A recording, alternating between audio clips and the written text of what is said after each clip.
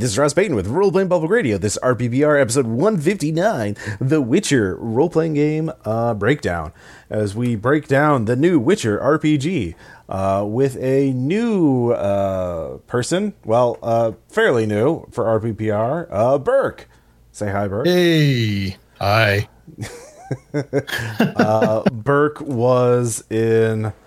he's been in a couple of APs already. The As Blossoms Falls. What else? Some games that haven't been posted yet, and we'll be getting them in some more stuff in the future.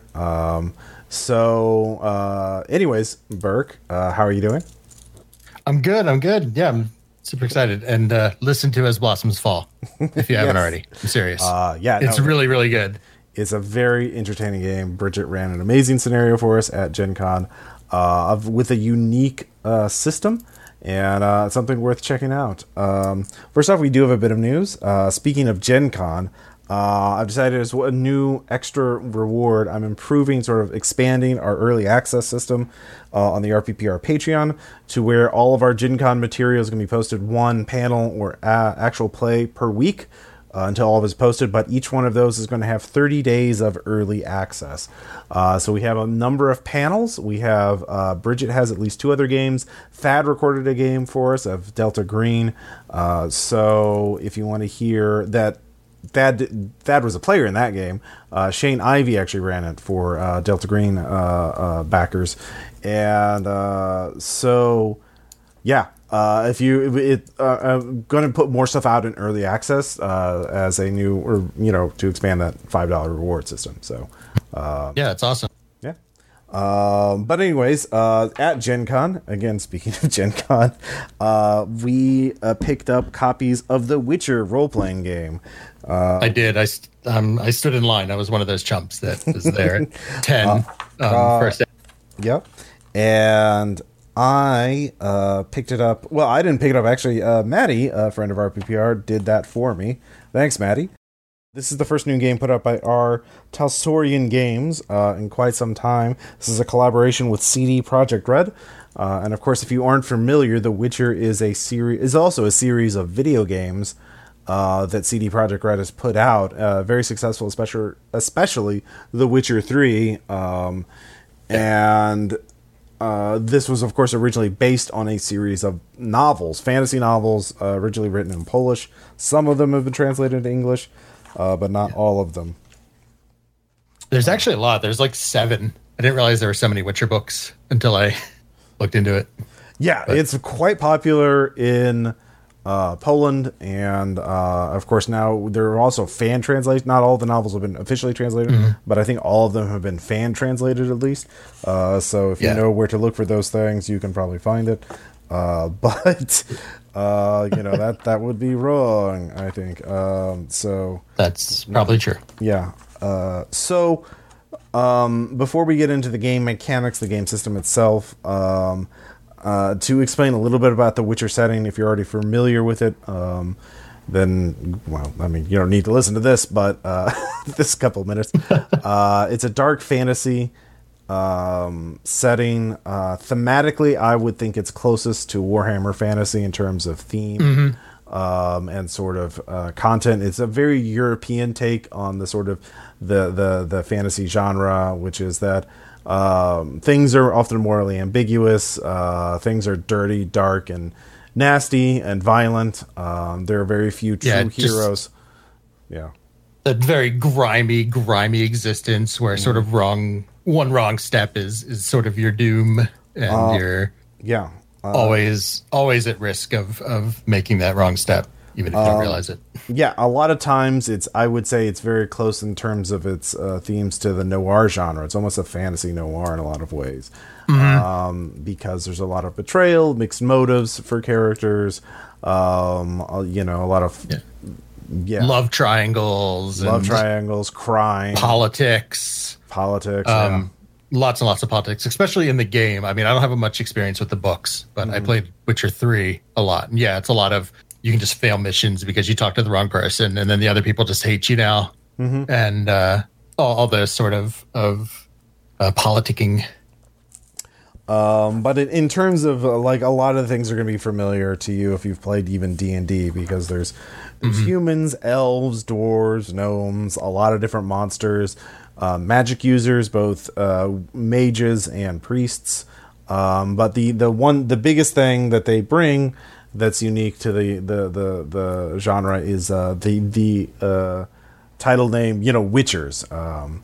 Right. Witchers are essentially also they have a bit of multidimensionalness. The whole sort of inciting incident into this setting is what they call the Conjunction of Spheres, where basically it got a little Rick and Morty'd, where their dimensional portals open up and dumped a whole bunch of creatures and weird things onto this land. Originally, there were only the elder races, the elves, dwarves, and gnomes, and then suddenly all this magical stuff appeared, including humans, and then, of course, a shitload of monsters, and things went downhill from there. The humans took over; they became the majority in controlling. Although there are still elves, dwarves, gnomes around, and there's a shitload of monsters. Now, in order to fight the monsters, the humans created Witchers. It doesn't explain how they, at least in the RPG, how they figured out how to make them, but they're essentially humans turned into mutants, and this isn't really explained too well in the game either. There's a quest that involves this kind of stuff, but it doesn't explain how they. Oh yeah, if we inject a human with all this shit, they become a mutant with cat's eyes and all this crazy powers. Yeah, they do it a little bit like we'll get into this later, but in character creation, Witchers have their own chapter in the book that you have to go through for character creation. And it talks a little bit about that. But yeah, I don't know how they decided to let's just start kidnapping boys and pumping them full of weird magic until they are emotionally stunted, sterile, monster killing machines. The things they're called mutagens, and apparently you can get them from just monster guts and bits that you inject into people. So they have a bunch of different little powers that they have, and they're also trained hardcore to become elite katana wield. Well, not katanas, but basically katanas. It's basically katanas. Yeah, swords. In order to fight monsters, you need special silver weapons in order to really hurt most monsters. And so they're obviously the Mary Sue kind of protagonists. They're very tragic. They're also immortal. They are ageless. They don't die of old age. So you can be a witcher if you want, but you can also be a wizard if you want, or you can be literally any other kind of person that you want. Although, so like you said, Warhammer tries to have the same idea of you can just be a doctor or just a craftsperson or a priest or a merchant. Not everybody has to be a fighter and a rogue and a paladin. So tries to have sort of that charm. And I guess you could balance a game for that, because you could literally, I'm a magic user. I can alter reality by saying a few words. I'm a witcher. I'm a badass with some magic and awesome fighting skills, and I can drink special potions that will kill anyone else, and I can do all this crazy stuff and be like, I can sing a song. I'm a bard. It's we can get into that later. But I think there's. But I think that, so basically in terms of the setting itself right now, there's a period of war and strife going on. So things are bad all over, and the monsters, which had been disappearing, and so people got rid of the Witchers or persecuted the Witchers. And so they're not making any more Witchers, but they're ageless, so there's still some hanging around. And monsters are coming back. So, oh god, we need people to kill the monsters. And that's kind of your setup. So there's not a lot about the setting. There's enough to explain what the setting's going on, but it doesn't really give you unless you're already familiar with the games, it wouldn't really be enough in this tabletop role-playing game enough to really run a game unless you had a really strong idea of what you wanted to do anyway. It doesn't get this it's technically self-sufficient or self-contained, but it really kind of assumes you're only playing this because you already know the setting. So they set it up by saying, your games are typically a few months before the events of Witcher 3, but if you've never played Witcher 3, that doesn't mean anything to you, like the looming hunt and the third war and all this stuff. You would have to know that. Yeah, in fact, they do literally have a section in the book to explain, like, well, you can set your RPG based on your tabletop RPG based on this on what you chose in the first 2 video games, and here's how to navigate these choices. Here, if Geralt, did this, then this is how this would affect the campaign setting. So, yeah. And yeah, exactly. Yeah, the mechanics of the game, we'll get into character creation in a bit, but the base mechanic is roll a d10, add your stat and your skill together, and then see if you beat a target number, which is pretty simple for most simple tests, and certainly your attributes go up to 10, your skills, so when you're starting out, only go up to 6, so you can have up to a plus 16 on a thing if you want to be really good at one thing. And the target numbers seem pretty reasonable. Like an education check to remember what a magic weapon is like a 15. So it doesn't. But of course, we're not getting into combat, which obviously gets fairly complicated fairly quickly. The game has a lot of subsystems that quickly stack on itself. If you try to play it as written. Yeah. I guess before we get too much anything, what are your overall impressions of it? The game as a whole? I guess the thing that was most surprising to me, also unsurprising, is how much it's cyberpunk, basically, but recoded to be Witcher. The cyberpunk which is, system. I guess, Cyberpunk 2020, the system, which is understandable because then you don't have to like play test a new system, keeps development sort of in check, but at the same time then it's kind of lacking a lot of the stuff that I think I want from a Witcher game and like what a licensed game should be, notably that there's not really like explicit stuff about actually hunting monsters. Like you just sort of make a party of people in this dark fantasy world and then just sort of see what happens. There's less of like an impetus to investigate and hunt down monsters unless the GM explicitly adds that. There's nothing about like... Which I kind of like in the sense that like you could just like, I want to be a bunch of... What if we set a game in, a city and they're all just a bunch of thieves or whatever? Of course, then you're like, why aren't we doing Blades in the Dark? But like, if you want to do like... If you had a group of players who are all Witcher fans and they wanted to do something in that setting, this would be the game to do it. I think, I don't know, but in terms of like grabbing, like what's the hook for this game is that it's the Witcher setting. And if that isn't a super great hook for you, it's not, there's nothing else about the system is really going to grab you. Cause it's a competent RPG, I think, in terms of like, it has all the bits you need to run a game. Yes, but it's, that almost feels like sort of like like Dungeons and Dragons can get away with that, but like I don't feel, because it's got the name.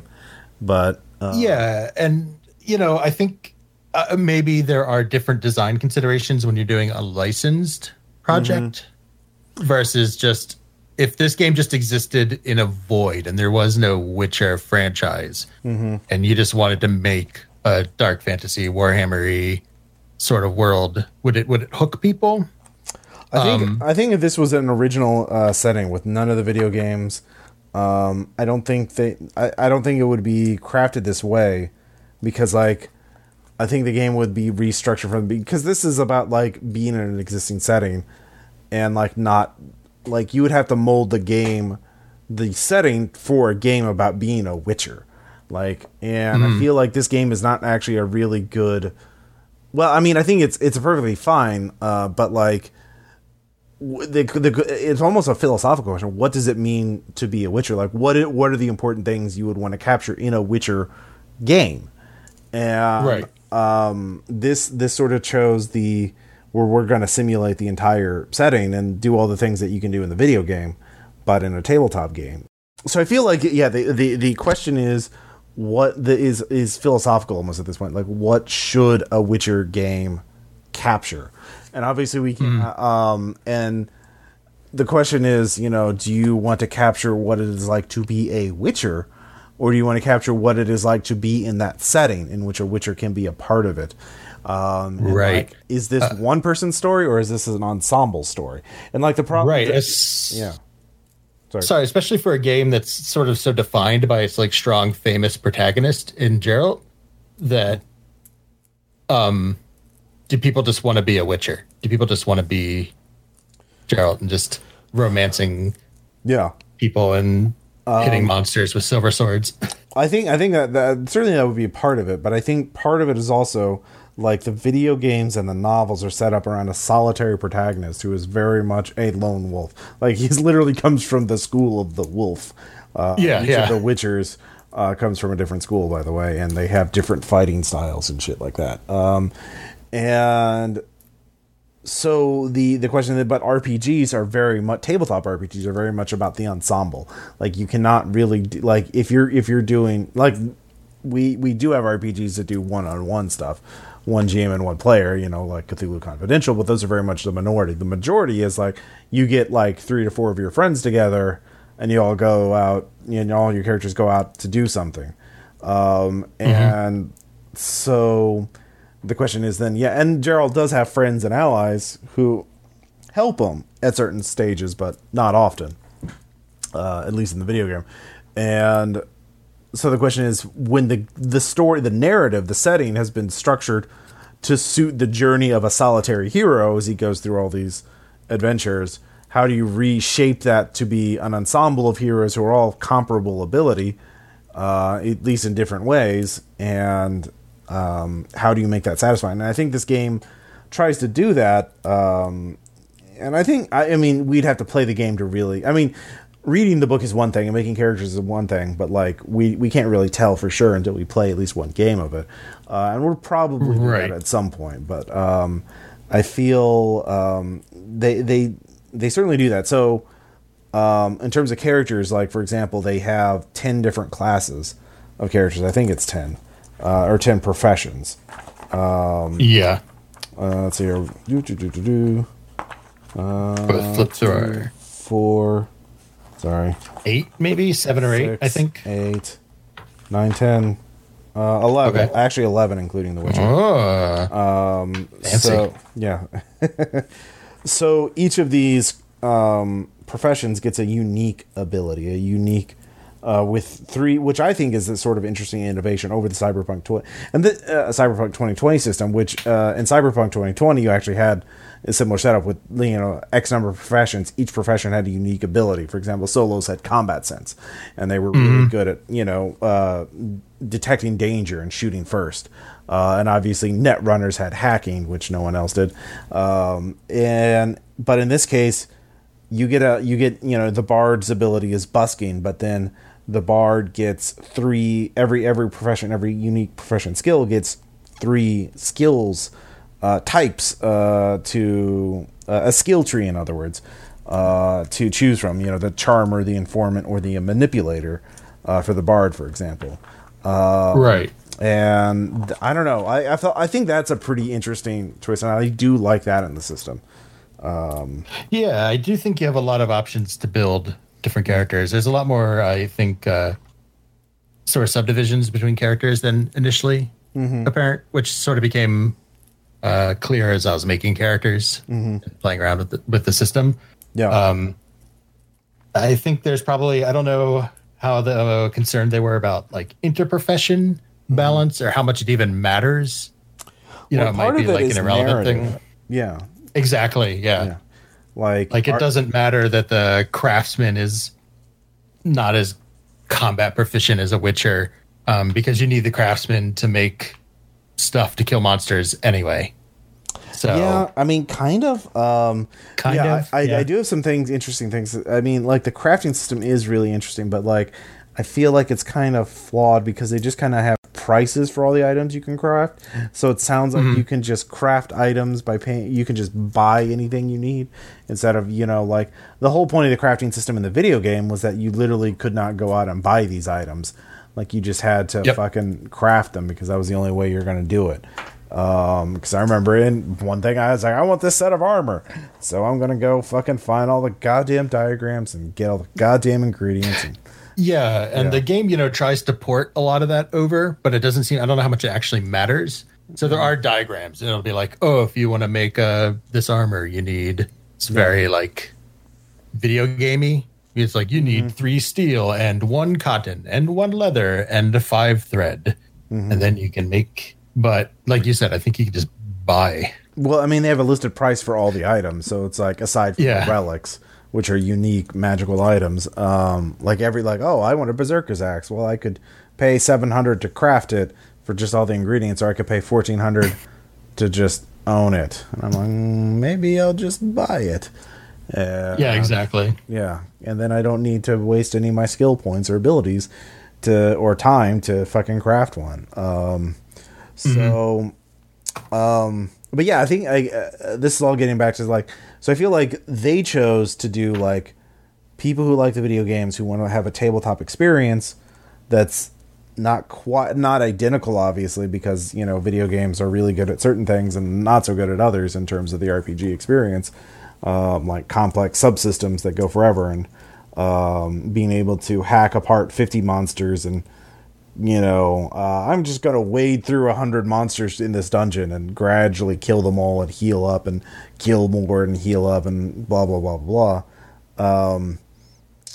So I feel like they were trying to do a reasonable facsimile. If you like those kind of things you do in the Witcher video games, here's the RPG to do them, but with a different cast. But I don't feel like it's especially suited for what the setting is ostensibly about, which is, it's like, what is the hook for The Witcher for you? For me, the sort of got the most interest for me was the investigation and the negotiation of being like, monsters are like crimes that you have to solve. There's clues to figure out what the monster is. And if you get the clues wrong, then you're going to prepare for the wrong thing. You're going to get fucking killed by the thing you're trying to stop. So like the side quests or side monster hunting in the game has a very nice structure where you have a contract. You get a Witcher contract that you go talk to somebody, and like you said, you start to get hints of, oh, they have this curse or this hex, and oh, it's probably this monster, so I need to put this oil on my blade, I need to do this research to figure out how to kill it. And there's not this in here, but not really like laid out in a clear way where I think players, especially one who maybe they don't play RPGs, they just got this because they like Witcher 3, would be able to sort of realize that they can do that in this game as well. Yeah. If that makes sense. I feel, and there are other things you could sort of replicate in the Witcher setting. Obviously, you could do games of politics and, military and sort of, the conquest of nations and, or criminals or living as monsters. Because there are intelligent monsters, which is, and their own lifespan, which is sort of explored in some of the expansions of the video game, like the Blood and Roses, I think, had a lot to deal with. Blood and Wine. Blood and Wine, that's it. Yeah, had to deal with vampires. So I don't know. There's a lot. I could see like an indie storytelling game aesthetic where you're like, this is this Witcher's journey. Let's tell a story about what happens to this Witcher as he walks the path, which is what they call their annual sort of cycle of, going around the countryside, killing monsters, then holing up for the winter in their traditional keep, and on, back and forth. So, but I guess we should get now a little more into character creation, because as part of this, we sort of you made 2 characters, I made 1 character for the game. So, how did you do, Burke? What did you create? So I went through basically the steps as the book outlines them, where you pick your race, and then you go through. It has a life path again, like Cyberpunk, where you sort of roll on what sort of fortunes and misfortunes and events happen to your character leading up to where the game starts. And then you generate stats and buy skills and based on what profession you pick and go from there. So the first character I made was a Witcher because, I mean, that's the particular character, and I just wanted to see how they feel to make, because they do have their own section, and I do get concerned whenever a game has a single kind of Mary Sue-ish special snowflake class. It's kind of the same issue I used to have with old Star Wars games and Jedi, where as soon as you introduce Jedi, you can very dramatically change a party dynamic as soon as you have one character that's like the highlight of the setting, and only one PC gets to do that. So I wanted to see how they feel. So I made a Witcher. There are racial perks. You can go through. I don't know how much you want to go through. You don't have to get into specifics. Mechanics. They do. I do notice, like, humans. You know, it's very typical stuff. Like, humans have ingenuity, and they and they have these traits, and they're elves are better marksmen, and you know they're artistic, and dwarves are tougher, and witchers have enhanced senses, and they're immune to diseases. Dulled emotions because they've been tortured their whole lives. Yep.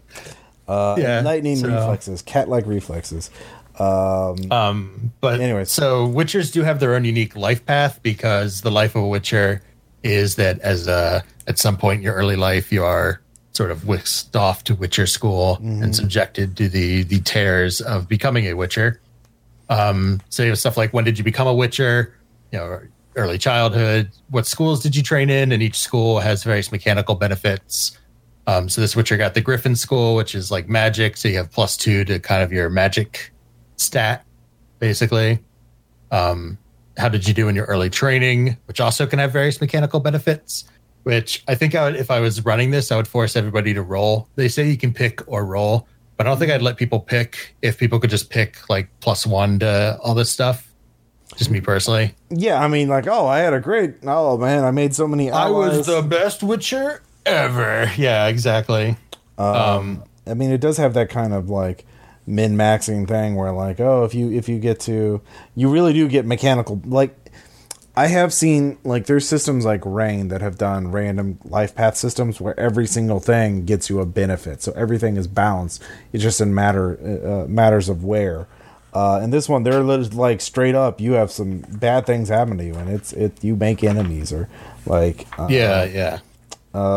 you have siblings who want to kill you, and that kind of thing. This also, one thing they don't mention, like humans, it's easy, like it's one in terms of we're talking about that's life events later on, but like the first thing is like what happens to your family, what happens to your fate, or what happens to your family, what happens to your parents, and stuff like that. But like it's really easy to get stuff like min-maxed here, and so that's kind of a concern if you want to have a balanced party, quote unquote. But yeah, I think that would only work if you let it happen randomly, and then if one person, I guess, happens to get a convenient combination, sure. But it doesn't feel quite as fun as like Warhammer, where you can end up with really hilarious mismatches where you're, like a highly trained fighter, but you have no weapon skill, stuff like that.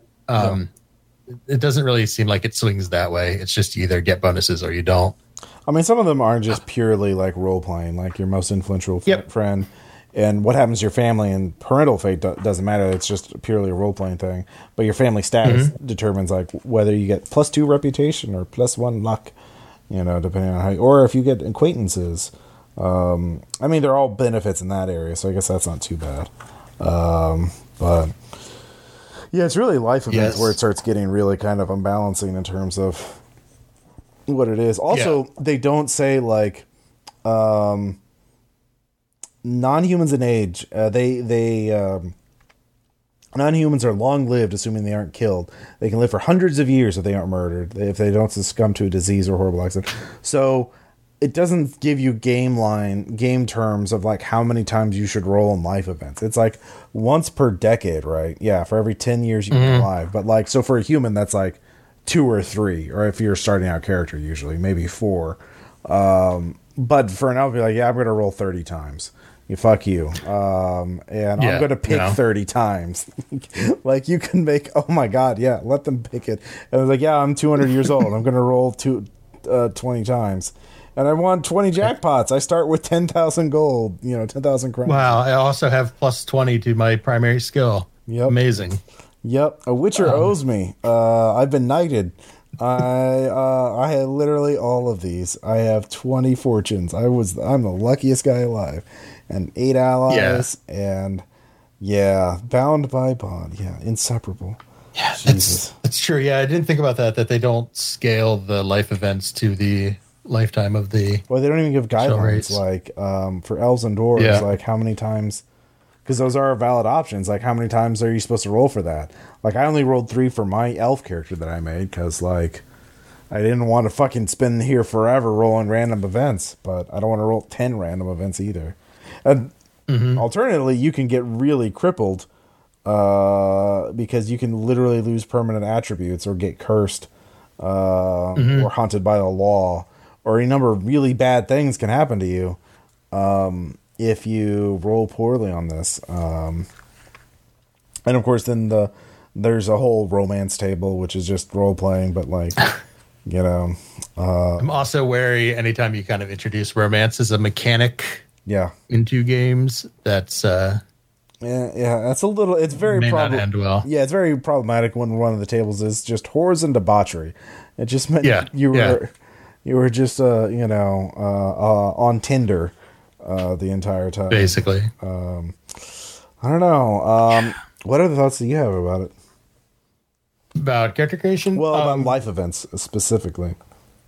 Life events specifically, yeah. I think I would need to make more characters to play around with it. I think basically my primary concern is just keeping the game balanced. But I do think that if you have a group that can handle it, there can be like a lot of nice role playing sort of seeds that you can introduce later. So like the Witcher life path is a little different. One of the things you do is sort of how you lived your life kind of after you left the academy, but leading up till now, because Witchers are sort of ostracized from society. Like people are kind of scared of them because they're this relic of a much more dangerous time that people don't think they need anymore, but you actually do.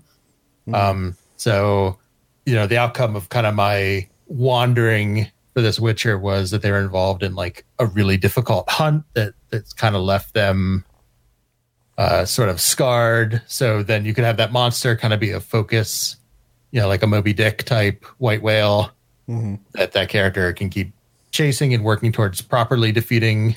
So there are nice little sort of motivation seeds dropped in there if you can. I mean, that is capitalize on them. Yeah, that is one advantage for the GM is if you use this solely to help generate plot seeds for the adventure. Instead of like, what am I going to do for my Witcher adventure? I'll be like, well, let's just find out how screwed up these guys, the players are, and then I'll just base it on them, and then we'll go from there. So I do like on the next page you have your personal style value, which is also pure role playing, it's also, I mean, basically the same system that's in Cyberpunk 2020, which again is like, you know, an 80s RPG. So it's a very traditional kind of RPG, as you can tell.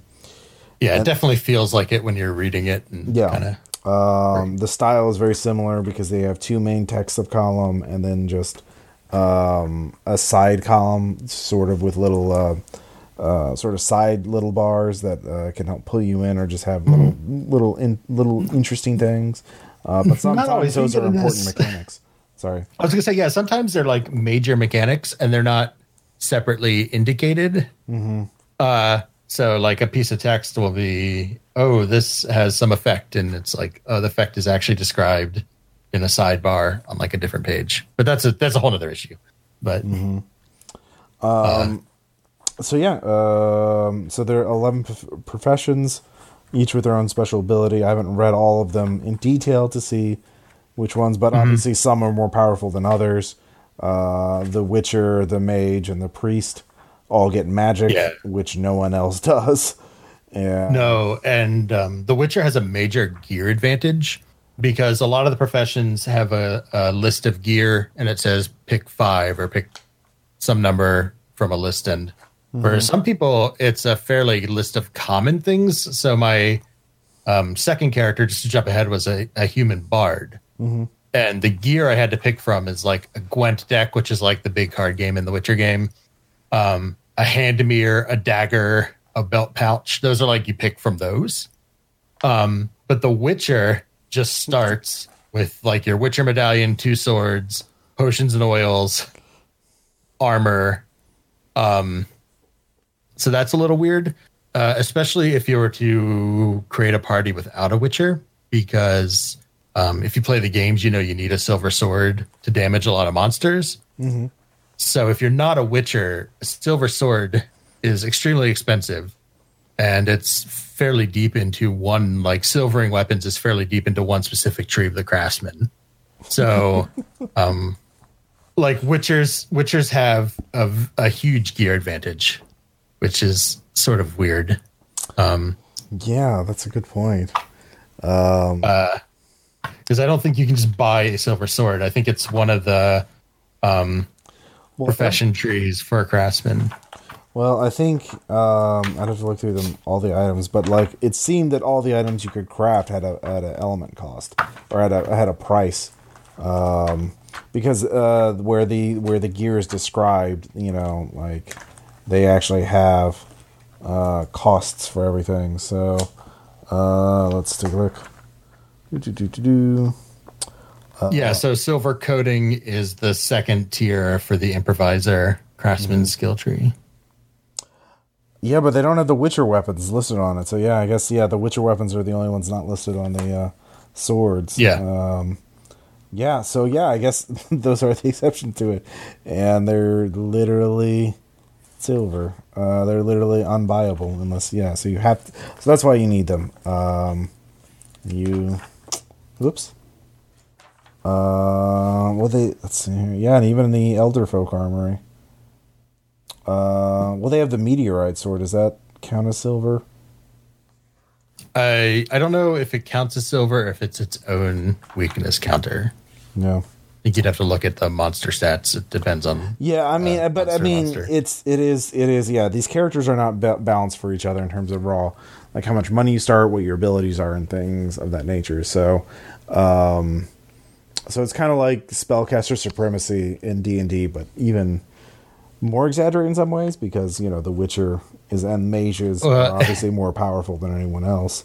And you don't have to wait until halfway through the leveling process for it to kick in. It's just at character creation. Yeah, but as long as you don't lose that one silver sword. But then, of course, you generate your statistics, your stats, and you can either roll D10 for each one, which is not recommended, or you can just get a pool of between 60 and 80 points, and there's 9 attributes, so you could put 6 in all of them, and then have 6 points left over to allocate, and 6 is above average or slightly average.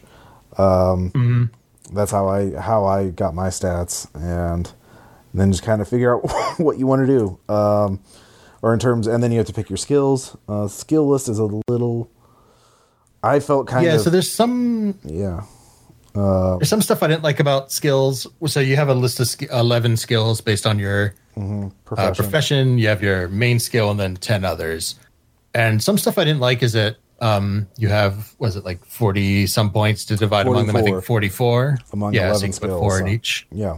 But some skills cost 2. So you have to take that into account. And then they have the rule that you have to have a minimum of 1 in each skill, which I kind of don't like. I'd like to just have things that my character can't do. Just personally. Well, it's also just kind of a weird way of saying. Just say they should have just said start your skills all start at 1. Your profession skills all start at 1. You have 33 points to allocate between them, because that's what it really is. Yeah, that would be that would be a good way to word it. Absolutely.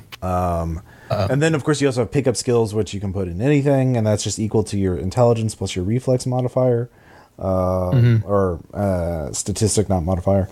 The skills themselves are it's a very small skill list, but like there still seems to be some redundancy. There's a lot of redundancy. There's like 3 versions of melee. There's like swordsmanship, melee, and small weapons. Several different, there's different skills for different weapon types. There's also a courage and a resist coercion skill, which seems unnecessary. Like if you're courageous, you should be able to resist coercion, or if you can resist coercion, surely you've got some bravery. Yeah, I don't know. I guess they think of it as like some supernatural fear of monsters. Like you stand up to that, but still. Yeah. Still.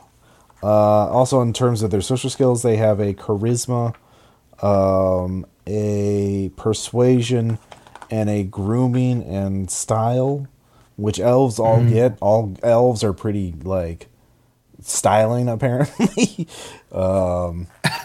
And yeah, and then a separate seduction skill, which is man, no, yeah. don't have a seduction skill. I mean, for The Witcher, seduction. Yeah, there's also a human perception skill, which is literally just sense motive in other games, which is also kind of human centric because there are elves and dwarves. Like, what about them and gnomes? Yeah, can you not read their emotions? Are they just so inscrutable?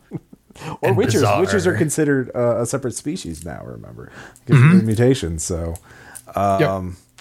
yeah, it's. I mean, it's functional. It'll again, but also like body, physique, and endurance. I guess that's a little different because one is lifting things and one is just enduring things. But yeah, it's I don't know. Yeah, it's just some of it's weird the way they chose to divide things. I feel like this, The Witcher especially. I mean, well, again, I think part of it is because they're deriving from the Cyberpunk system, which had a lot of different skills. Because it was a technological setting, and there's a lot of different finesse between using a missile launcher and using a sniper rifle. I feel like that distinction isn't quite as clear between using a big bladed thing and a smaller bladed and a medium bladed weapon, or I feel like, I mean, I don't see how they could do it with this current system, but like something like 13th Age, where you just get a plus in, and then you just describe what it is. Like, I'm a sailor. So I'm +3 to anything a sailor can do. And then it becomes a rhetorical thing for you to be able to justify it to your game master. I feel like that. Yeah, exactly. Yeah. I feel like, but again, this is going to appeal more to traditional players who want a more, like, here are the skills. So yeah. And then of course, like, for example, one of the statistics, in The Witcher is crafts. Your ability to use crafts and objects, which is obviously a substitute for technology, which is a statistic in Cyberpunk. And that's kind of the main part of, and then you have to buy your gear, but then that's you get some crowns to spend on whatever you want. But that's kind of the basics of character creation. And of course, mages can pick their spells. Witchers can pick what formula they know for what items they can make. And yeah, the only other thing just to touch on real quick is there's also a lot of derived statistics where you compute things from other things, and I felt like that was sort of needlessly drawn out. A little that's okay, like hit points being based on body and will makes I like that. I think that's a good. I agree. I think it's more the way the information was presented, because so you have like 2 hit point pools. You have your hit points, which is your damage. That's lethal damage applies to that. Then you have your stun pool, which is your like non-lethal sort of hit point reservoir. I think it was just an issue in that a lot of it was all the numbers are related, but they have it all laid out on these big tables for no reason. Like your stun pool is always twice your hit points, and your stamina is equal to your hit points, and your recovery, which is how many hit points you get back, is always just 1/5 of your hit points. And like that could have just been written out instead of being all these big lookup tables for things. It has separate punch and kick damage, which I'm not sure that's necessary, other than to like always emulate the game. Except always kick. Always kick. Always kick. Gives you a +4 damage. Yeah, exactly. It's it's just stuff like that is that's fair. Kind of just makes it it's obviously not a big deal, but it makes it feel more bloated than it really is, and it just sort of I don't know why it just sat wrong with me in terms of like how to present that information. It's just a lot of stuff that I wish was abstracted more than And just to go back to, I found the difficulty sort of examples. So remember the resolution is a D10 plus your attribute plus your skill. So we'll say if your attribute is 6 and your skill is 3, so you have a +9 to your roll, and so you always do easy because that's a DC 10 that's breaking down a rotten door is their example. And then average is a 14, so you need 5 or better on a D10, which that sounds pretty about right. Challenging would be DC 18, so you'd need a 9 if your total bonus is a 9. Difficult would be hitting a chain with a throwing axe at 10 meters. That's a DC 20, and then nearly impossible with DC 30. So it doesn't say anything about exploding dice, so you only get so you can only go up 10 plus your attribute plus your stat. Exploding only comes into combat. Yeah. Which but not for skill checks. And then of course for leveling up, I do like that they use a point-based system where you get up to 6 experience points per night, or improvement points, as they call them, and then you spend them to improve individual skills or abilities. You don't level up your character per se. It's just how many improvement points you've gotten. It's like other systems like Shadowrun and stuff where you just buy more skill points. It's pretty bog it felt standard. I was concerned it might be a little slow in terms of how expensive stuff is. Versus kind of how much you get per session, which some people might like, but I think I would prefer to be able to get something like every 2 to 3 sessions instead of kind of every 5 to 7, especially because you might not play that long. So, well, it's 6. Yeah, it says up to 6 IP points per game session. So, that's. It's again in that traditional game mold where you're only supposed to play the same characters for like a year or more, for like 20 or 40 sessions, which also is kind of incongruous with the lethality of the combat system, but I think that's also how the Cyberpunk system kind of worked. Then they have reputation, which is sort of pretty much based on what the gaining reputation is totally left up to the game master. There are a couple of things in your life events and other things that will raise your reputation, but it's 1 to 10. If they roll a d10 and roll under your current reputation, they recognize you. It's interesting that they actually do stat out the major characters of the Witcher series: Geralt, the Yennefer, and all his friends. And they don't have reputation listed on the character sheets, the example characters. Like, we don't know what his reputation is. I guess just infinite. Everybody knows him. I don't know. Yeah. So I'm pretty sure the game characters as statted are not actually achievable, like in any reasonable amount of play. Yeah, they're definitely like, I've been playing for 400. They just gave them stuff. Yeah, like his... Yeah. Just looking at Geralt, Geralt says his reflex is 14, which, and your potential, like, a Witcher can get up to 11 at character creation. So he had +3 reflex gains. I mean, not all of his stats are... I mean, he's got low empathy, he's got low luck. Yeah, that makes sense. But yeah, he is a hoss. And then, skills up to 11, when, again, most people only get up to 10. Yeah, that's fair. I mean, not that it matters. They're just supposed to give you an idea and kind of get you excited about it, because you're like, oh, I know who Yennefer is. I remember Zoltan and Dandelion. Well, also, if you want to use them in your game, probably a lot of people who want to play this are going to want to do that. And let's see. Then we get into gear, just the listing of what it is. Pretty straightforward. Nothing really to talk about there. Then we get into magic. Magic is let's see. Well, they have the list of spells. Like, you have a vigor attribute, which represents how easily you can cast spells without getting exhausted.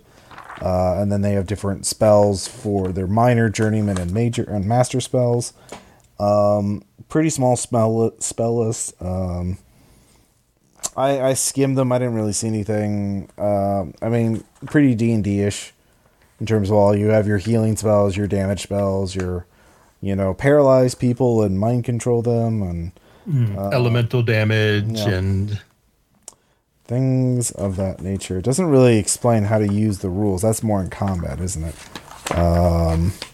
They do. I do like that they have curses and rituals and hexes.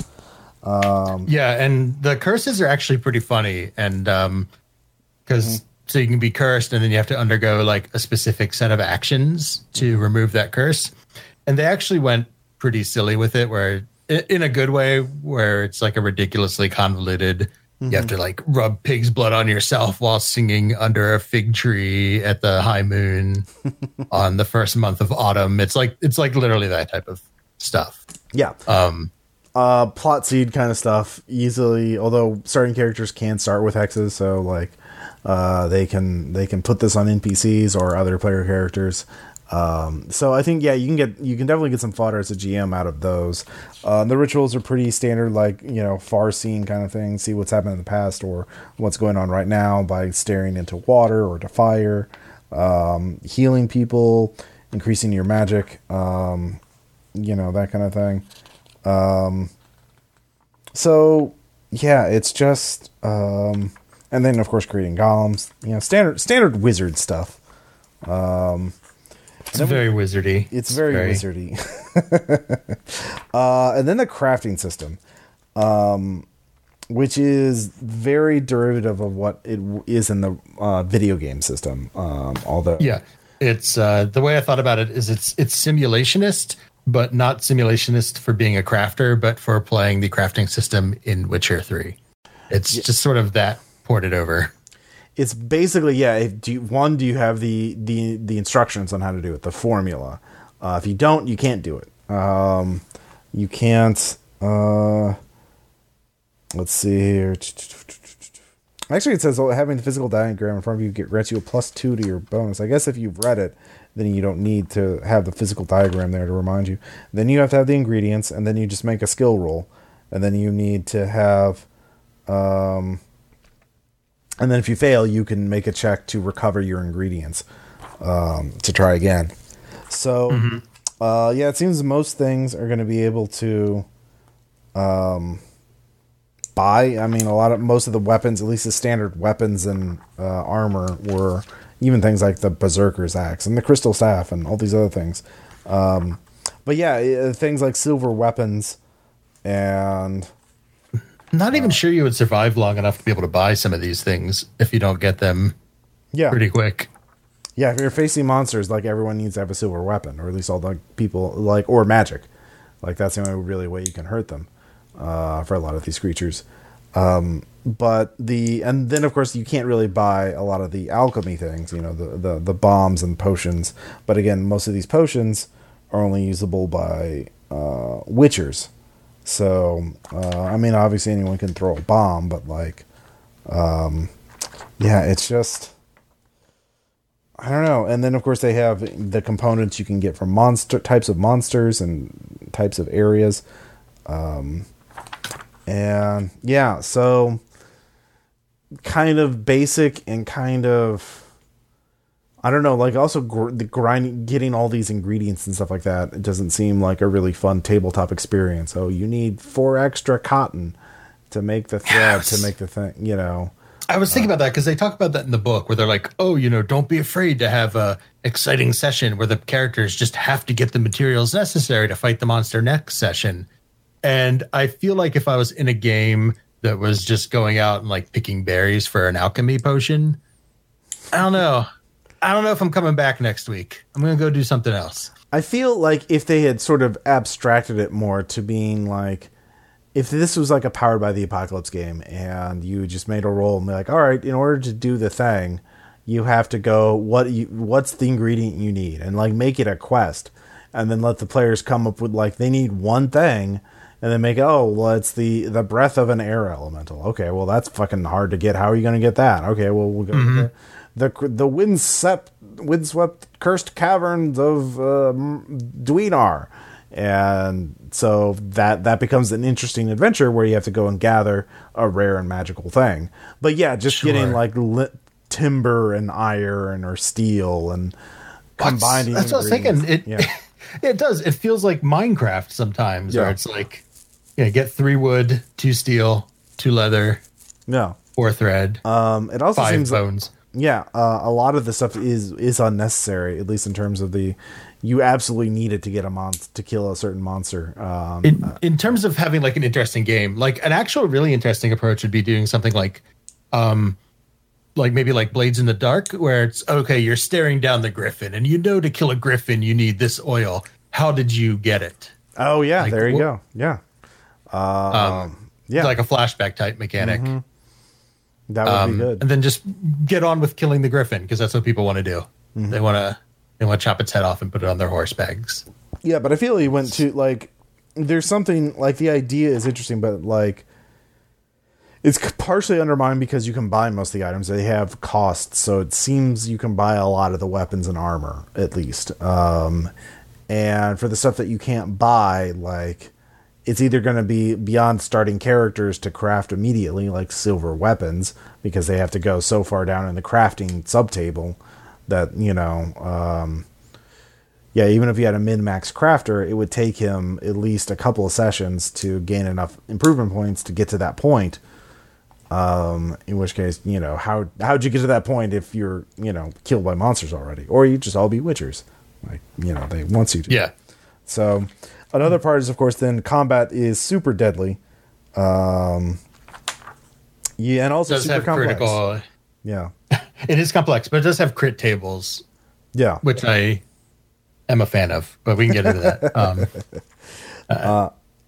Combat the basic thing, the basic version of it is that you roll an attack versus an opponent's defense roll, and whoever gets higher wins. But then the more you succeed by, the more damage you do. And then there's a lot of, and then you have to roll for hit location. You have to choose for, like what type of critical it was. If you do roll really well, you have to choose whether it's a fast strike or a strong strike. Yeah, it's funny. The first time I read through it, I sort of flipped through, and it seemed pretty straightforward. Like, you pick your fast or strong attack. That's probably not necessary, but they're trying to do like the game. You can do a fast or a strong attack, and then you sort of get through kind of the basics. And then it has in-depth combat, and then that's when it goes into like all of these subsystems of special attacks, and it has all kinds of stuff where to keep track of as a player, where if you so the way armor works in the game is you deal damage and then armor subtracts from that damage, and whatever's left over is what you take. But there's stuff where, like, if you take damage, then you have to mark off your armor, how much your armor absorbs. So you have to keep track of all this stuff and then get your things repaired when you're done fighting, which is cool. I like the idea of, your material also suffering the effects of overuse in combat, but I wish it had been abstracted out into just like a like status. Like, if you're about to die again, like in a Powered by the Apocalypse game, you would just like, mark a charge off armor, and when it's at 5, you need to repair it, or it's broken, so you get charges back by repairing it. I think part of this may be just preference. Again, I'm at this point, I'm not really as much of a fan of these kind of crunchy combat games. Especially if it's not a system that I'm really familiar with. I feel also like they also things like layering armor. And this is where I think the video game version of it does better, because the video game obviously processes all this shit for you. Yes. So you don't have to, you can just keep clicking attack instead of having to figure out the resistance rules for every single little thing. Or like checking off damage to your weapon every time you block, and like stuff like that is so weapons have a reliability quality, which is like your weapon's hit points, and every time you successfully do a block action, you mark off 1 until your weapon breaks. So there's like a lot of that type of stuff to keep track of, and then there's various kinds of armor, and some of the heaviest armor absorbs like 30 or more points of damage per attack. So I kind of wanted to do like a simulated combat of just 2 people in full plate and just see how long it takes them to like whittle each other down, like just hitting each other with a longsword, just to see how long that would take, because I feel like that could get real stalematey real quick, depending. Yeah, I mean, also with the critical, yeah. Again, this is all stuff you have to play the game to get a feel for it. You know, it could just be overreacting, and you obviously, I think, have to play games to really understand how they work. But it's just sort of red flags of like, I could see combat maybe getting a little stale. Yeah, we still need to play it at some point in order to sort of get a sense of it. But it does seem it's also a system that has critical hits, and if you upgrade your critical hit enough, it's a deadly critical hit, which is probably going to kill you. So let's see here. Beat defense. Yeah, if you beat the defense by 15, which sounds like something you could do pretty easily if the defender rolls really poorly. Yeah, especially because in attacks, the 10 does explode. Yeah. When you crit. Yeah. So you can keep stacking. Especially also if you hit location, like the damage also scales with hit location. So there's like an X3 modifier to damage if you hit him in the head. So you could very quickly. Yeah. And you can also lose like limbs, even if you aren't killed outright, in which case, in the world of Witcher, you might as well make a new character because that doesn't. It says the arm can be replaced with a prosthetic under dismembered arm, but I'm like, can it though? Because you're not doing so well with a wooden arm or leg in a world of monsters and medieval style combat.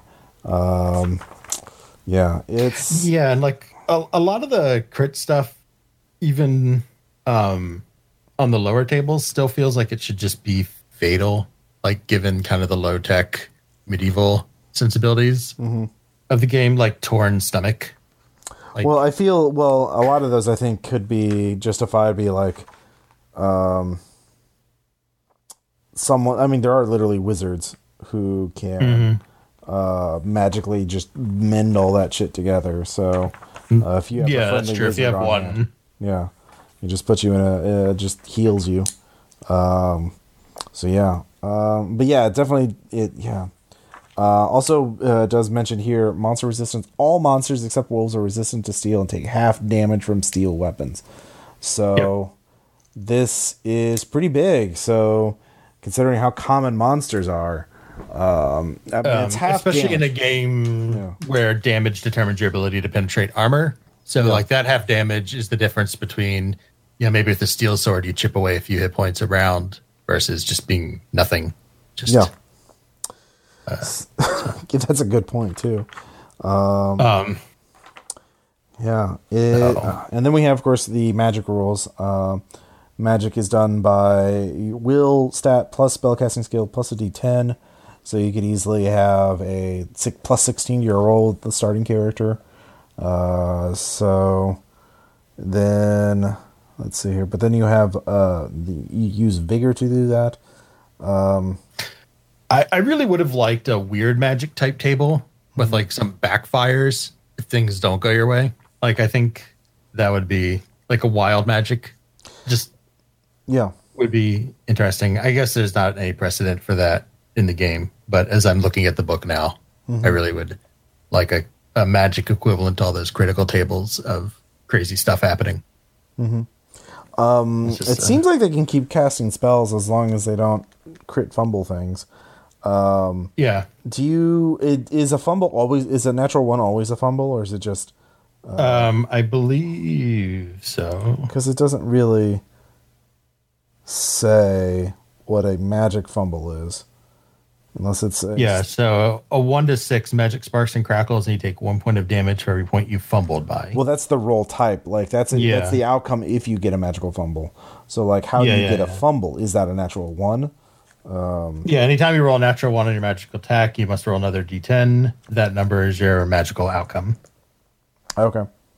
Yep. So, 10% chance of causing, potentially blowing yourself up. So magic is okay, but 10% chance doesn't really seem to kind of mesh with the way like experienced spellcasters operate in the game. like if Yennefer had a 10% chance of blowing herself up every time she teleported. Yeah, exactly. That doesn't feel very good. They also have things like vehicle combat, which I find interesting, or at least like a couple of sections on it, smaller section on it. But combat just seems pretty country, pretty violent. So the game kind of discourages you from combat, but the whole game is sort of premised on a lot of violence in your game. So I do remember back earlier in the character creation, it says, "Oh yeah, make sure you have, if your character dies, maybe one of your siblings can take over for your existing character."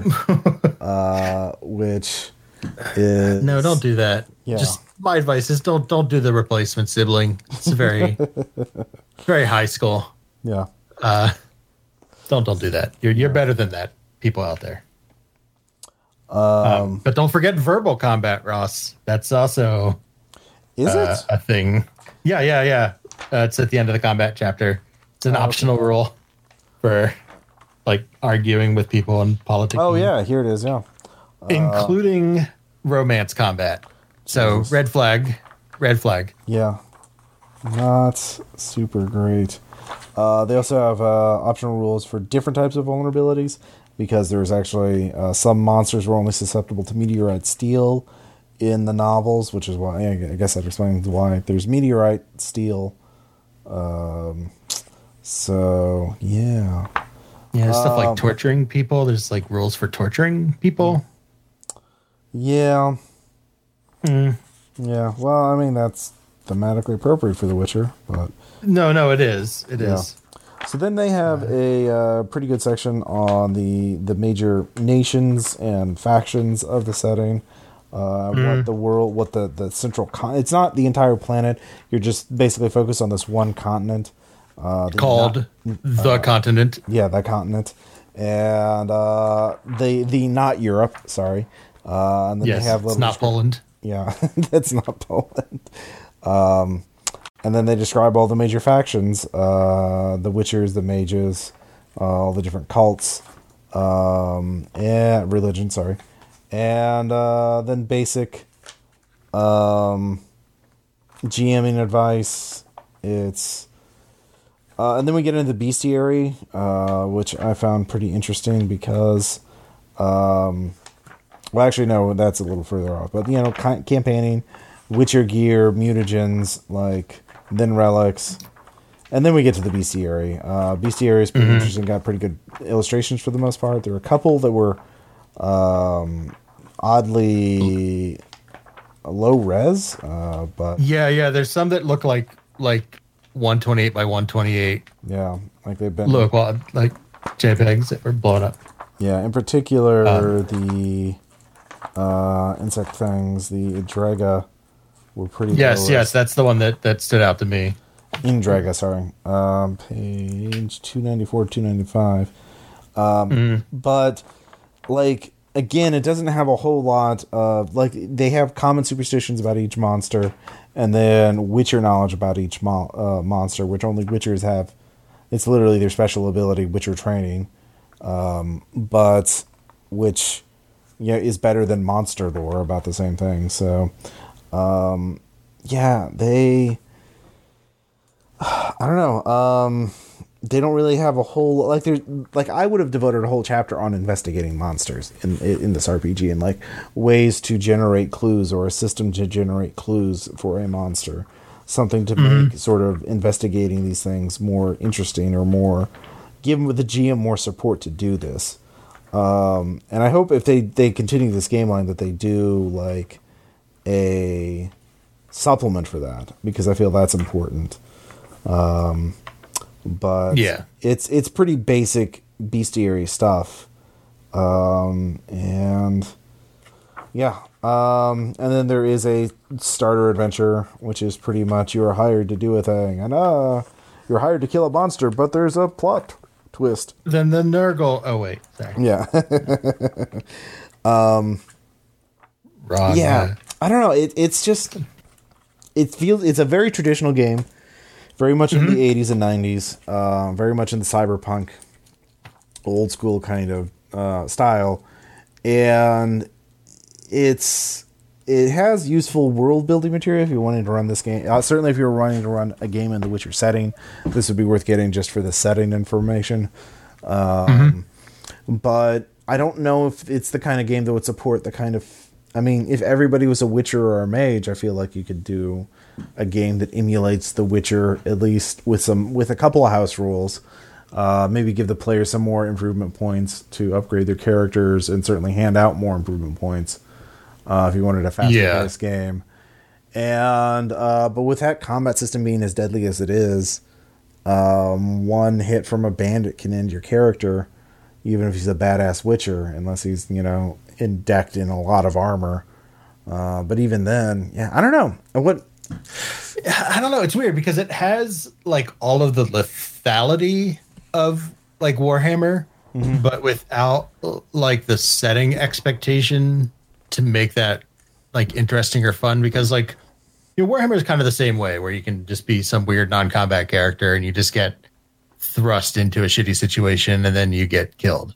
But that's like the setting conceit in a way of kind of like this gonzo weird grim dark world. But I don't think that people who want to play Witcher want to do that. I don't think. Well, because the main thing in The Witcher is that you're the guy saving them from monsters. Like that's the premise, is that civilization is being threatened by these unnatural beings coming out of, the primordial. Yeah, exactly. Darkness. There's the point is to be a hero. Yeah. And it's hard to feel like one in like a hyper gritty. Well, not necessarily a hero, but like certainly a cut above the average person, and the way the game is structured, if you take something else, like everyone would have to know the system very well. And then like, do you have one person take that trap thing or like, I'll be the craftsman to make silver weapons for everybody, or like everyone's going to be a Witcher or a mage, and just ignore all the other professions, which, because a criminal might be helpful in the city, but he's not going to help you when you go between cities. Yes, you're going to go stomping out into the bog with you to hunt down a hag. Probably not. Yeah. Neither is the bard. I mean, it also, like what is the point of being in the Witcher setting if you're not doing what Witcher's doing? Like, what is it that compelling as a setting that you want to do a game about being small-time criminals? And that can also be really challenging for a GM, is if you do have players that want to be all these different roles that don't necessarily coexist. How do you do that skillfully? It's sort of a problem with like, I'm thinking of like Shadowrun with implementing, deckers and riggers kind of like seamlessly into your game, because they might be just out piloting drones or just sitting on the Matrix. And how do you combine all these different narrative roles in a way that's satisfactory for every player, that they feel like they got to do the thing that they signed up to do? I think that can be challenging. Yeah. I just feel like even like a game like Zweihander puts in a lot of work, and like, here's a campaign frame, or here's several multiple campaign models. You could set it in literally Warhammer, or you could set it in Roanoke, or you could set it here, and here are the types of things characters can do. And The Witcher, I mean, I understand that like they undoubtedly they were working under a lot of restrictions from CD Projekt Red. Like, you have to do it within this framework that we want, and not allowing for a more experimental game. But it's a very conventional role-playing game. And and to be honest, when I got the Witcher RPG, I'm not sure what I was expecting, but I got a very conventional role-playing game, and there's nothing wrong with that.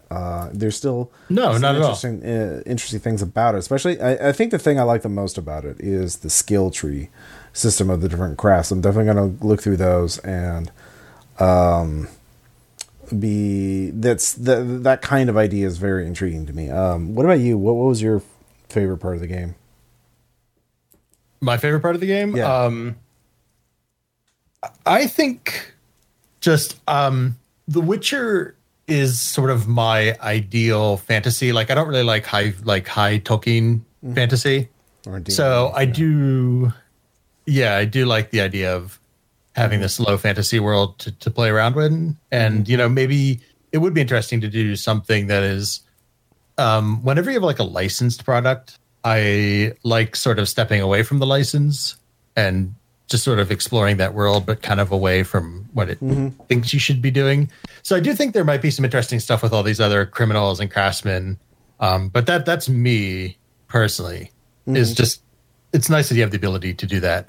And it is overall like a pretty straightforward system. If you did have somebody who was into The Witcher, you could at least get them up and running by just saying roll D10 and add these numbers and just don't worry about all the specifics. So I would say those two things, from my standpoint, is what I like to play, is that I feel like I could play non-Witcher stuff in Witcher, which is kind of cool.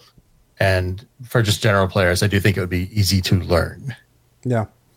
I would definitely maybe also look into letting PCs, like, there's also one thing is the players do have a luck attribute, which allows them I forgot exactly whether it gives them a flat bonus to rolls when they spend it, or if they get re-rolls with it. Let me check. But like maybe having a house rule to allow you to spend luck. If every point you use, gain +1, but you have to choose. Yeah, so it gives you. You can spend luck to improve your roll, but like I would maybe like spend a point of luck to downgrade a critical hit that you received, or something like that to improve the longevity of characters, to have a more interesting campaign, especially one that's going to involve a lot of combat. So anyways, that's what we thought about the Witcher, or at least that's what I thought about the Witcher. Burke, do you have any final thoughts? And oh, sorry. No, I think I just want to sort of clarify that even though maybe I sort of sounded throughout it like I was kind of down on the system, I still want to play it. Yeah. I still think it could be fun. All the stuff we talk about, like tools we wish it had given the GM, I think those are things that as experienced GMs, we know how to like manipulate sort of lacking aspects of systems. I think I'm just disappointed. I think if someone was just getting into the hobby because they liked Witcher 3 and they saw the game, I guess that's more where my disappointment comes from, is helping those people get into a new hobby. But otherwise, yeah, I'm super excited. I think we should definitely at least do a one shot of it and see where it takes us. Yeah, definitely. And when we get back, we will have shout outs. Hey.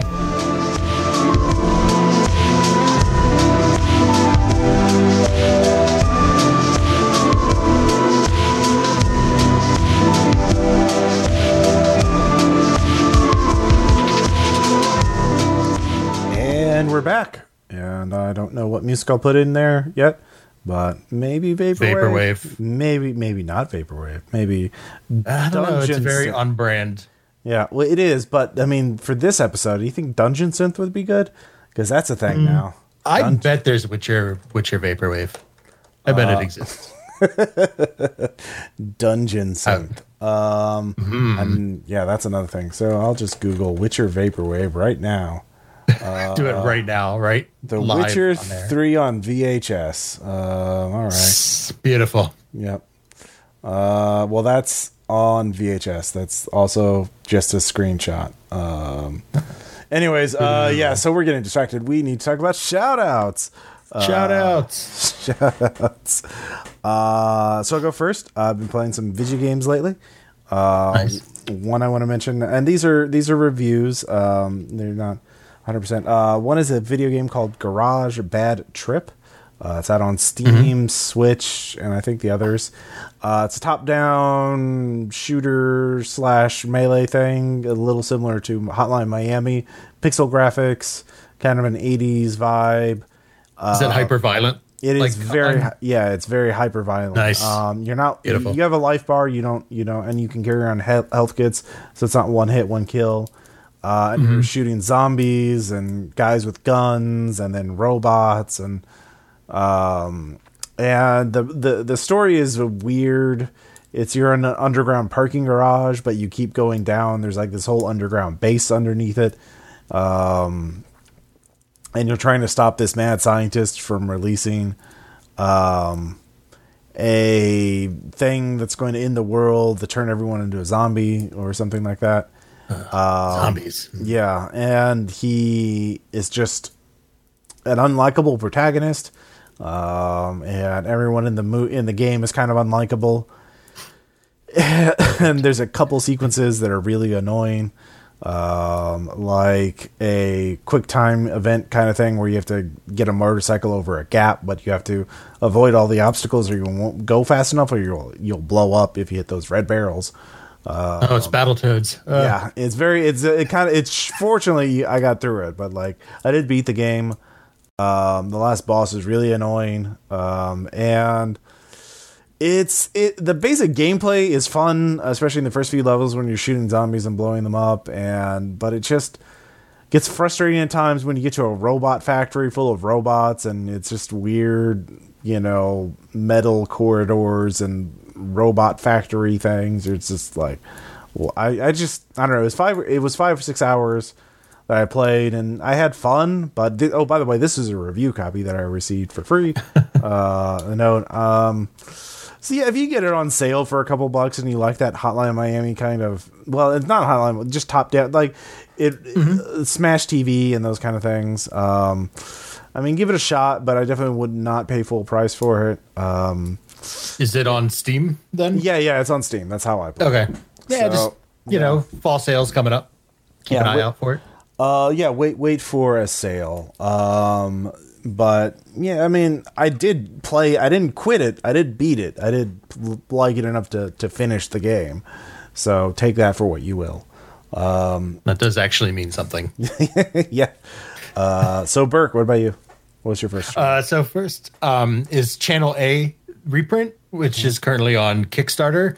It's a party card game where you pitch basically ridiculous anime plots to each other. Everybody gets a hand that has various just single words on it, like robot or samurai or moon or Sakura, or just letters like R and Z. And then one person draws premise cards, which can be like ninjas and cat girls or harems or whatever. And based on the premise and the title cards in your hand, you pitch an anime with some title and you give like an elevator pitch, and then everybody votes on the best one. It's super fun. I got to play it for the first time at Gen Con. It's been out of print for a long time, so this is a reprint Kickstarter.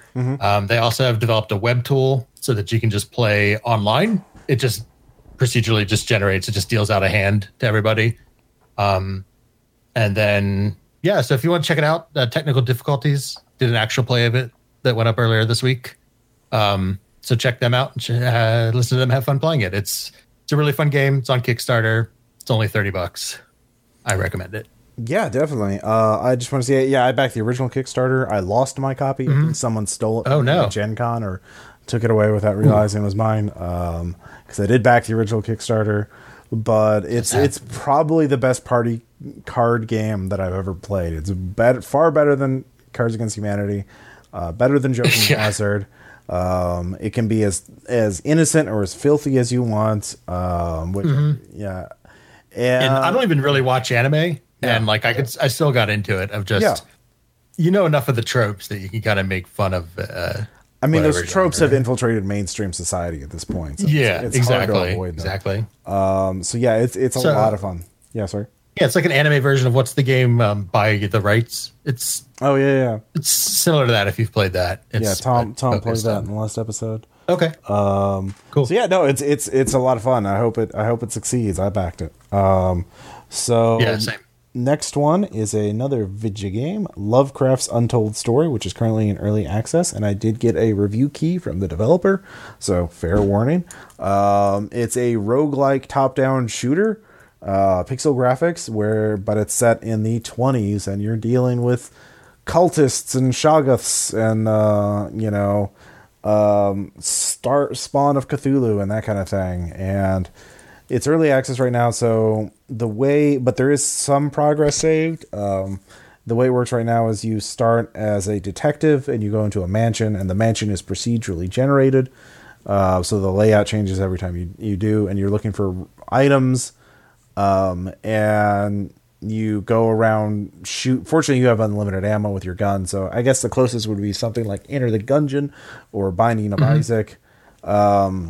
and you're just shooting monsters and finding items until you get to the boss, kill the boss, proceed on the next stage. In between levels, you go to the Strange Place, which is this Yithian chamber where you can store objects between runs and like go to different areas.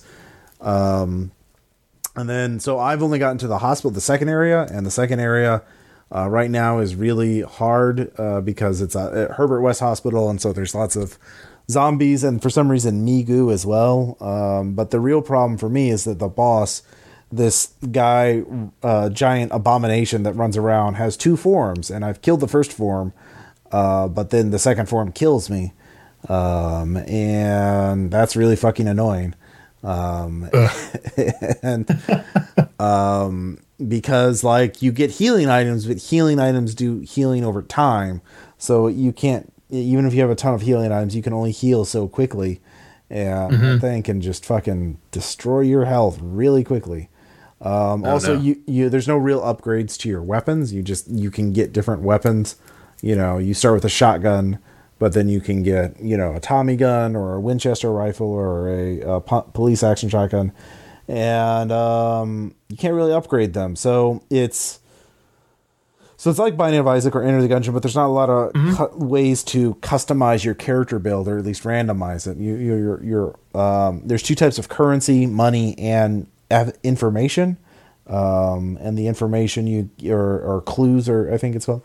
And you both but there's different stores that you spend them in, so they're just currency. They don't improve your character, except through the items you can get. So it's early access. I had fun with it for a couple hours at least. I hope they fine-tune the balance. There's more unlockable characters. You can get, I unlocked a professor with some sort of mad scientist gun. Nice. And so it has a lot of potential. I just kind of hit a wall, and I just hope the developers listening to this, that they give us more options to customize our character. Because I feel like, when you watch Binding of Isaac, like the guy gets certain items, certain combos of upgrades make his character very powerful, and also lets the game play differently. But in this one, you don't really have that, at least right now. If you're the detective, you're the detective. Like, you don't really have a lot flexibility. So, but yeah, it's still in early access, so they're still upgrading and improving. There's still time. There's still time. Yeah. So, what's your next shout out? Next up, moving to the realm of television. I've been really enjoying the first season, the inaugural season of Castle Rock on Hulu, which has been airing over the summer, and the first season's just sort of wrapping up in the next couple weeks. General premise of the show is that it's sort of like a mystery, sci-fi, psychological horror, weird town, just set in the general Stephen King multiverse, we'll say. So it's not based on any specific story, but it has lots of little Easter eggs. Like the central sort of conflict takes place in and around Shawshank, set in Maine, of course, Castle Rock, Maine, and just really well shot, really nice pacing, a lot of really great performances. Andre Holland is the lead, who sort of rose up with Moonlight a couple years ago. He's really good as sort of the protagonist, and then there's just a lot of really awesome performances from people like Sissy Spacek and Scott Glenn as sort of town folk and whatnot. So I really recommend it. It's, if you're into kind of that Stephen King world, I think it's at least worth checking out. Yeah, for sure. Speaking of television or streaming, because it's not really on television. This is on Hulu. Yeah. Whatever. I can put it on a television. You can. On Netflix, they have a show called Glow, Gorgeous Ladies of Wrestling. I just finished season 2 a little while ago. And we haven't talked about it on the show, weirdly enough, and it's a great show. It's one of those dramedies that's mostly comedy, but there's some drama in it as well. It takes place during the 80s, and it stars Alison Brie, I believe, as the struggling actress who signs up to become a lady wrestler on late night TV. And Mark Maron is the director. The very grumpy, burned out, kind of cynical director. It's got a great cast. There's like a dozen lady wrestlers in it. They're all fleshed out as interesting characters, especially by season 2. There's a lot of interesting arcs. There's this whole friendship enemy thing between Alison Brie and her former best friend, because Alison slept with her husband, causing a divorce. And but they're both in the same wrestling show. So and drama. It is very dramatic. And yeah, it's got great 80s music, and it's been pretty great. So I haven't actually gotten to watch that yet. It's been on my list. Does it lean heavily on like 80s nostalgia, or does it just happen to be the 80s? It happens to be the 80s. I mean, they play songs on occasional, but it's really the strength of the characters. One thing that's really interesting to me is they really emphasize the economic precarity, I guess, the precarious nature of their economic situation, not just of the main character, but of everyone, because they're making very little money, and most of these people are doing it because they need the money, and like things are always very dicey, even up with the producer, like whether they're going to stay on the air or not. A lot of down and out folks, and it's just down and out. Yeah, it's it's like a red markets kind of. We gotta keep keeping on. So what you're saying is you need a red markets worldwide wrestling crossover. I think that would be pretty amazing. I mean, you got economics of being like a low tier wrestler. Like there would be some form of professional wrestling in the red markets world. Like you have to pay upkeep on your knees. Well, I mean, like it would probably be in the recession, but like people need entertainment, and like wrestling's pretty cheap to put on if you don't give a shit about what happens to the wrestlers. If they have to take care of their own injuries, if they don't have to pay if you don't pay for their medical bills, you can always get some young idiots willing to risk life and limb to get the roar of the crowd. Especially, is there no employee insurance in the loss? Is that what you're saying? Yeah, no. There's no employee insurance in the recession, let alone the loss. That's true. A special Layton's only league where they're literally in a cage and they have to fight around casualties that are all biting at them. So, yeah, Layton, make them wrestle a Vector or something. That might be a little hardcore because remember, Vectors are fresh. That means someone just died for that show. That's a little less, yeah. Anyways, something to think about. Let's see. Do you have any more? You had another shout out. Yeah. I had one other. Yeah. Just continuing on with just recommending games. I had a chance to read Scum and Villainy on a very long flight, which is a system based on Blades in the Dark, but set in space, where you play grimy criminals trying to make ends meet in sort of the outer rim, roughly, of a galaxy, sort of on the edge of society. And I really like the system. I think you can do a lot of interesting stuff with it because it's, like I said, it's very grimy. So you can really hit players with hard consequences for really make them feel the difficulties of kind of scraping by on a life of crime.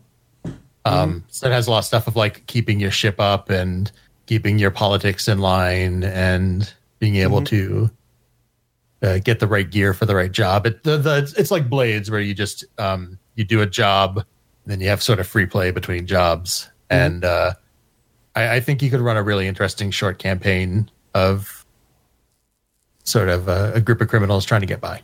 Yeah, I actually have plans to do that. We'll see how it goes.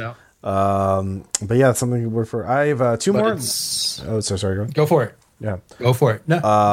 I have two more shout outs real quick. One is Babbling Corpses, the Vaporwave and the Commodification of Ghosts, which is a book about Vaporwave. It's a short book. I'm into it. It's a critical analysis of it. It's got some interesting connections between it. So critique of capitalism and the theory of hauntology. And which is a whole thing, and so it's if you want to understand what Vaporwave's all about, you should read this book. Sounds like a book for everybody. Yeah, well, everyone should know about Vaporwave, so yes. Agreed. And finally, then, of course, I want to give a shout out to XCOM War of the Chosen, expansion for XCOM 2. I finally beat it, although I did also install a mod list of 176 mods through Steam Workshop.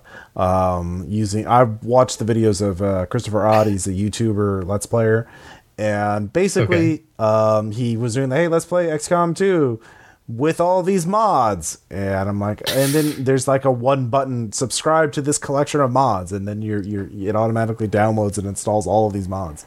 A lot of them are cosmetic, like you can play with Ghost in the Shell, like you make your characters look like Ghost in the Shell characters, and voice lines like a Tommy Wiseau voice pack, or characters from Red vs. Blue, or any number of things. But there are gameplay infecting ones. Like I installed ones that added a bunch new tougher enemies to the game, late game enemies.